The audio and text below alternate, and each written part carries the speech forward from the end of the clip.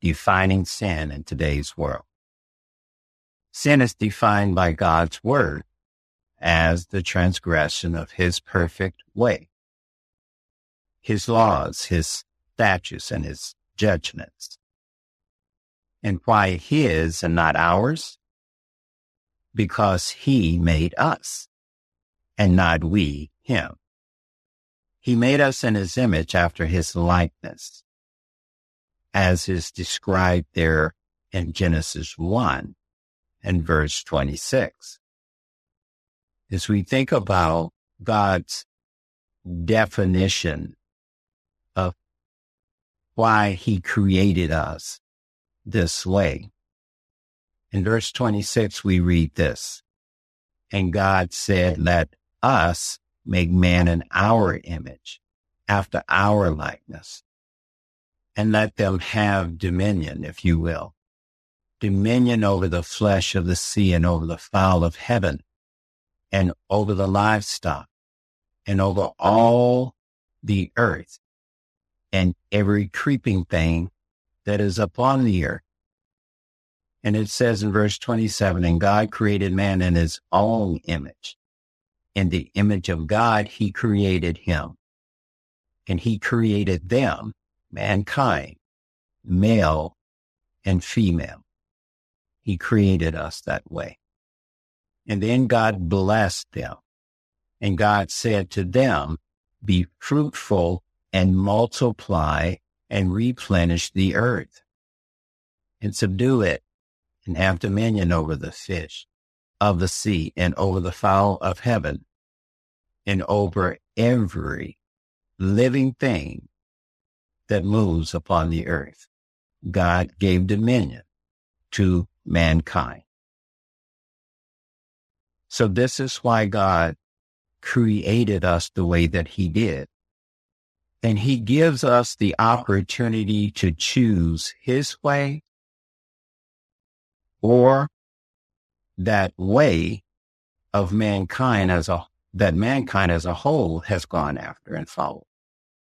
That is the way of sin and the way of death. This way of sin is not from God, but from Satan, the great deceiver.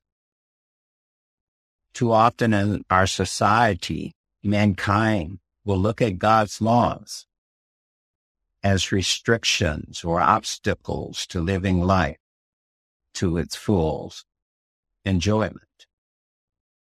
Most young and upward professionals today will tell you that they're just wanting to have fun.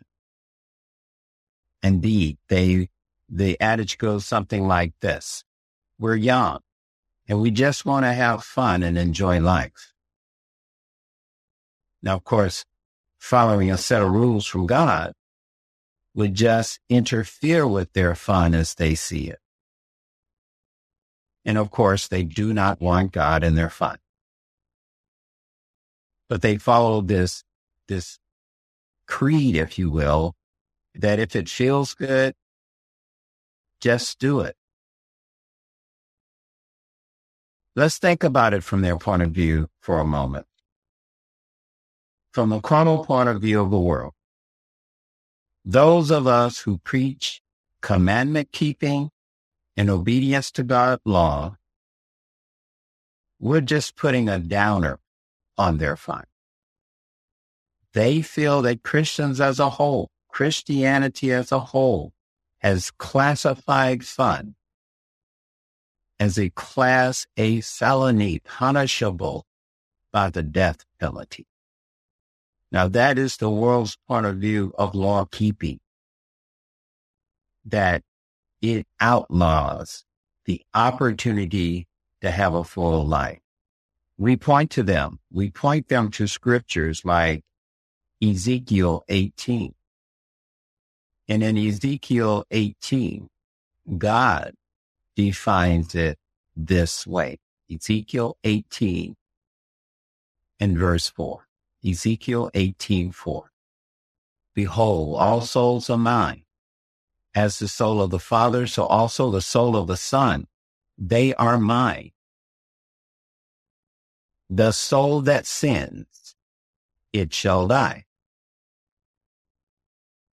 But a man who is righteous and does that which is lawful and right, and is not eaten on the mountains, nor has lifted up his eyes to idols, to the house of Israel, nor has defiled his neighbor's wife, nor has come near menstruating woman, and has not oppressed any man, but has given the debtor's pledge back to him, has robbed none by violence, has given his bread to the hungry, and has covered the naked with their garments.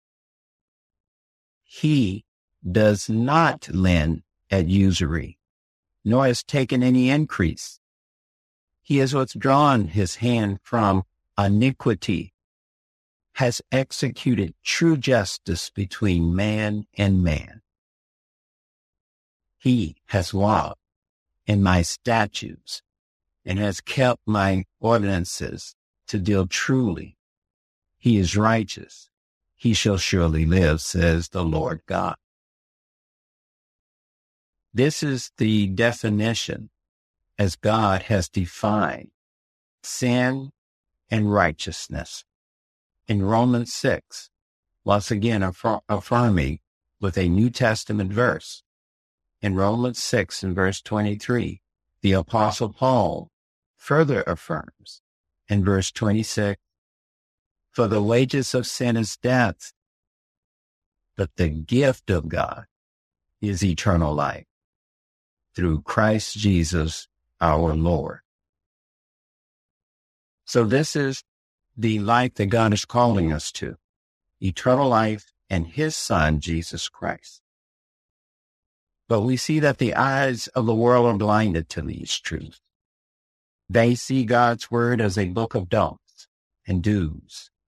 Don't do this. Don't do that.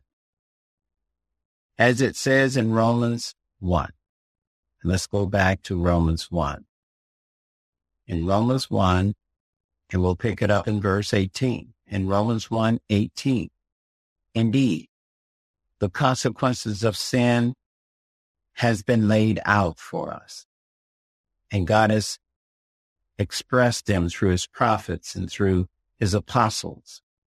So here in Romans 1 and verse 18, indeed, the wrath of God is revealed from heaven upon all ungodliness and unrighteousness of men who suppress the truth and unrighteousness. And there is ample examples in the scriptures pertaining to this truth. It has been revealed upon them. Sodom and Gomorrah, the flood, on the other, those who died on the other side of the flood. So here in verse 19 now, because that which they may be known of God is manifest among them, for God has manifested it to them. For the invisible things of him are perceived from the creation of the world, being understood by the things that were made, both his eternal power and Godhead, so that they are without excuse. So God has called us to know him. Verse 21, because when they knew God, they glorified him not as God. Neither were they thankful to the fact that they had life through him, or that they are able to be sustained in life by him. But they became vain in their own reasonings, in their foolish hearts. Foolish hearts were darkened. God has cut himself off from sin. The sinner that will not repent cannot access God. So God reveals himself, and God has sent his Son to bridge that gap and reconcile mankind to himself. Let's turn to Exodus 34, and we'll pick it up in verse 1. But I want to clarify something. The question still remains on the table. Is God's laws against good and enjoyable things? Is God, especially the God of the Old Testament, as many will define him, mean?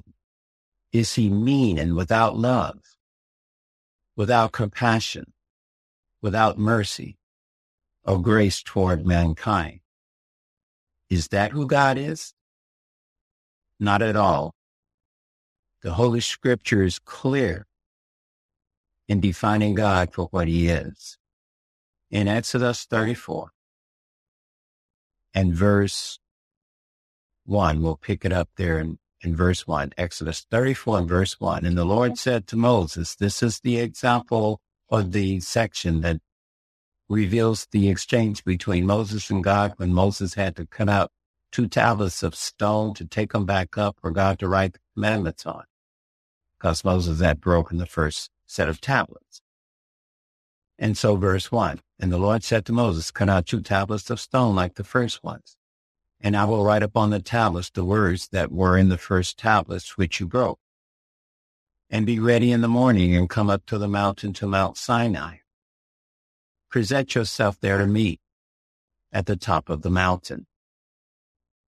And no man shall come up with you, neither let any man be seen throughout all the mountain. Also do not let the flocks nor herds feed before the mountain. And he cut out 2 tablets of stone like the first ones. And Moses rose up early in the morning and went up to Mount Sinai. And the Lord, as the Lord had commanded him, he took in his hands the 2 tablets of stone. And the Lord came down in the cloud and stood with him there and proclaimed the name of the Lord. Verse 6, and the Lord passed by before him and proclaimed, the Lord God, merciful and gracious, long-suffering and abundant in goodness and truth, keeping mercy to the 1,000th generation, forgiving iniquity and transgression and sin, but who will by no means clear the guilty, visiting the iniquity of the fathers upon the children and upon the children's children to the 3rd and to the 4th generation. Yes, sin has consequences. And we need to understand who it is that we're sinning against. All sin is against God. Turn with me to Deuteronomy. There are a few scriptures here in the book of Deuteronomy. And God is consistent in giving his instruction to his people. Here in Deuteronomy 4 and verse 1. And now, O Israel, hearken to the statutes and to the judgments which I teach you, in order that you do them. Yes, God reveals his truth, and he instructs us in it, so that you may live and go in and possess the land which the Lord your God, the Lord God of your fathers, gives to you. You shall not add to the word which I command you, neither shall you take away from it. So you cannot detract from God's word to make it fit your needs. You can't detract from God's commandments and laws and change them so that they make you feel good, so that you can carry out your own desires, your own lusts. God has made it clear that we are not to take from or add to. It says in verse 3, your eyes have seen what the Lord did because of Belpoor. For the Lord your God has destroyed from among you all the men who followed Belpoor. And you who held fast to the Lord your God are alive, every one of you, this day.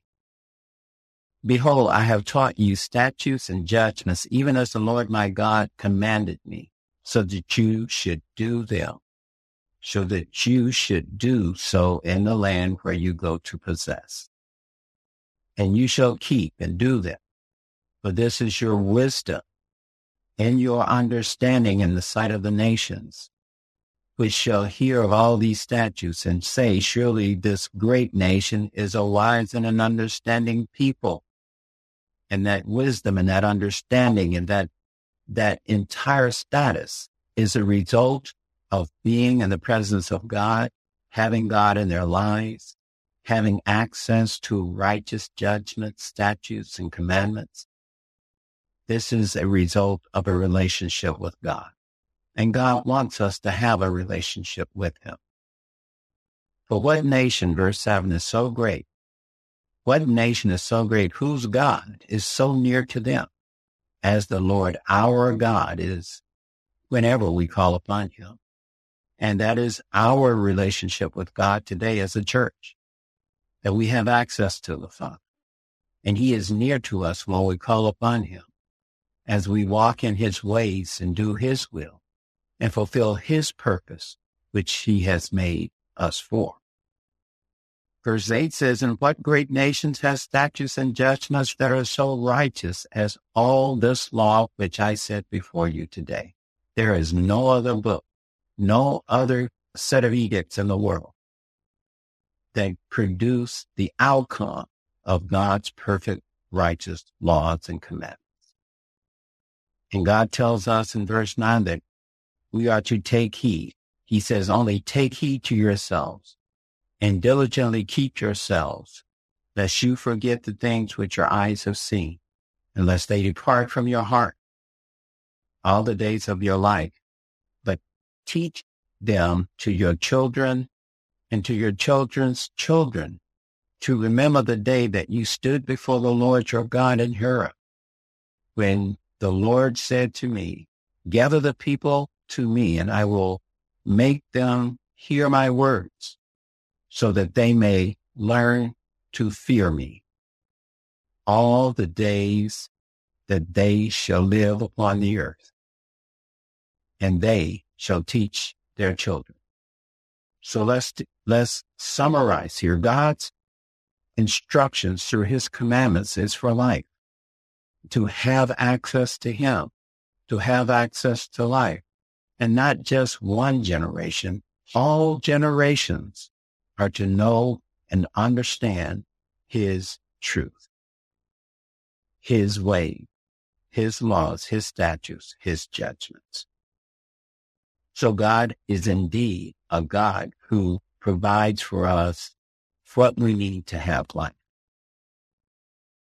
So God, as any father, wants it to be well with his creation, with his children, always. And if you are following God's ways according to his instructions, it always will be. What many fail to understand is this: the God of the Old Testament is the same one who existed in the beginning with God and came in the flesh as Savior of the world. The same one who died for the sin of the world, who was raised from the dead and now is alive at the right hand of God the Father in heaven. He sits enthroned as high priest, advocate, propitiation for sin. And of course, he is our elder brother. In Hebrews 13 verse 8, in Hebrews, it defines him as a consistent God who is dependable, he cannot lie, and who changes not. So let's go to Hebrews and read that. In Hebrews 13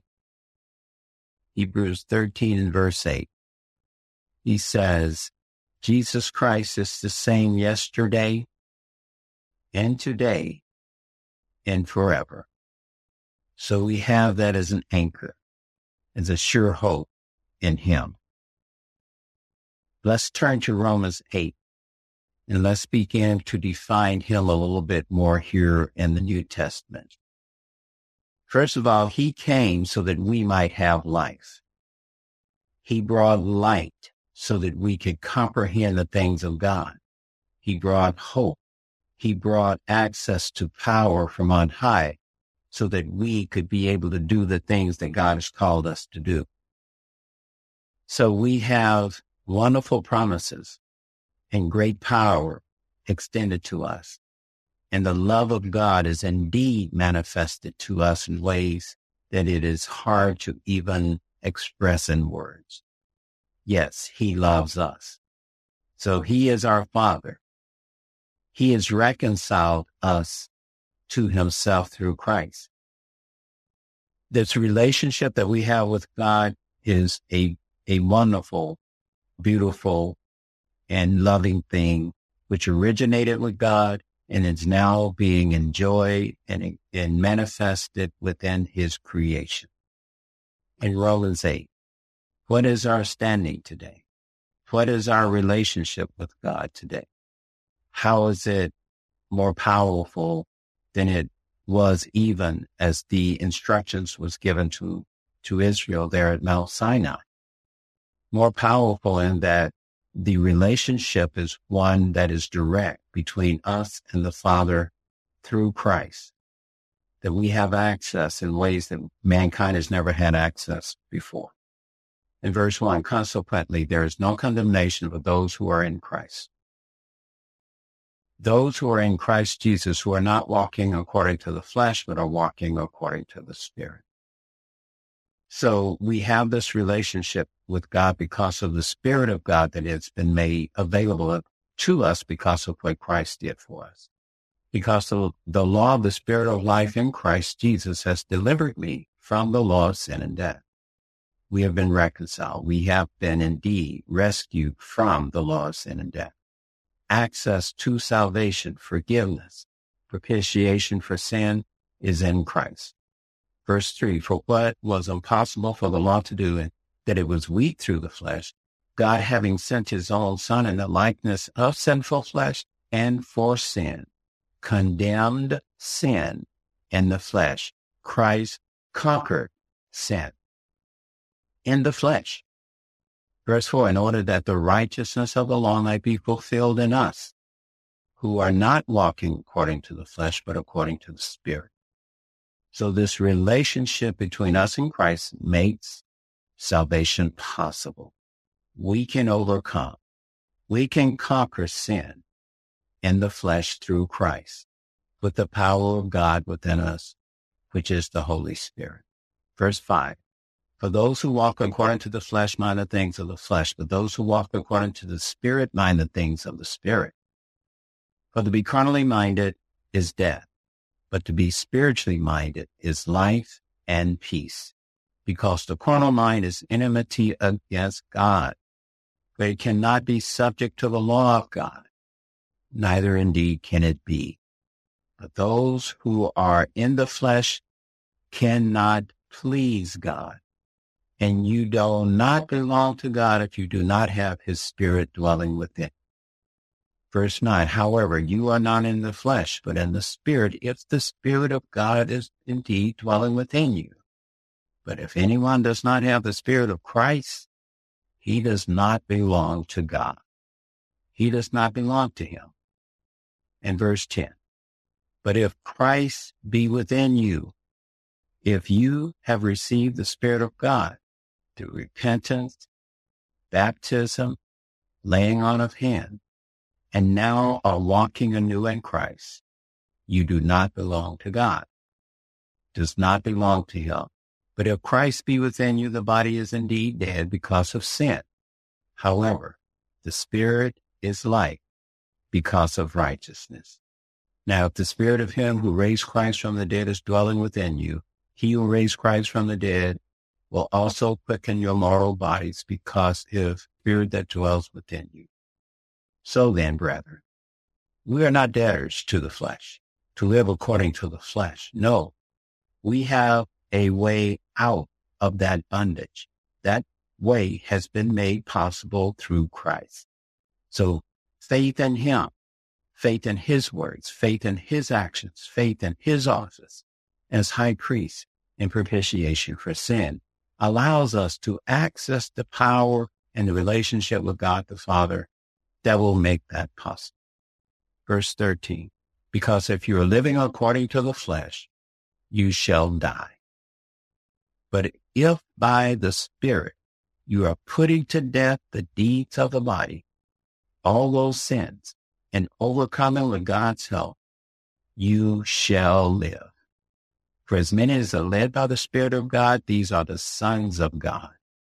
And that is the relationship. So fine a relationship that in verse 15, it says an amazing thing. He says, now you have not received a spirit of bondage unto fear, but you have received a spirit of sonship, whereby we call out, Abba, Father. That is an expression equal to that of Daddy. And we can call him Father. As I said, as any father, God wants it to be well with us. Now, in Ephesians 1, and let's pick it up in verse 14. Ephesians 1 says, for as many as are led by the Spirit of God, these are the sons of God. Once again affirmed there by Paul in Ephesians. Let's go to Psalm 89. In the book of Psalms and the 89th Psalm, and let's pick it up in verse 1. This is a poem of Ethan the Ezrahite. I will sing of the mercies of the Lord forever. With my mouth I will make known your faithfulness to all generations. For I have said, your steadfast love shall be built up forever. You shall establish your faithfulness in the heavens. I have made a covenant with my chosen.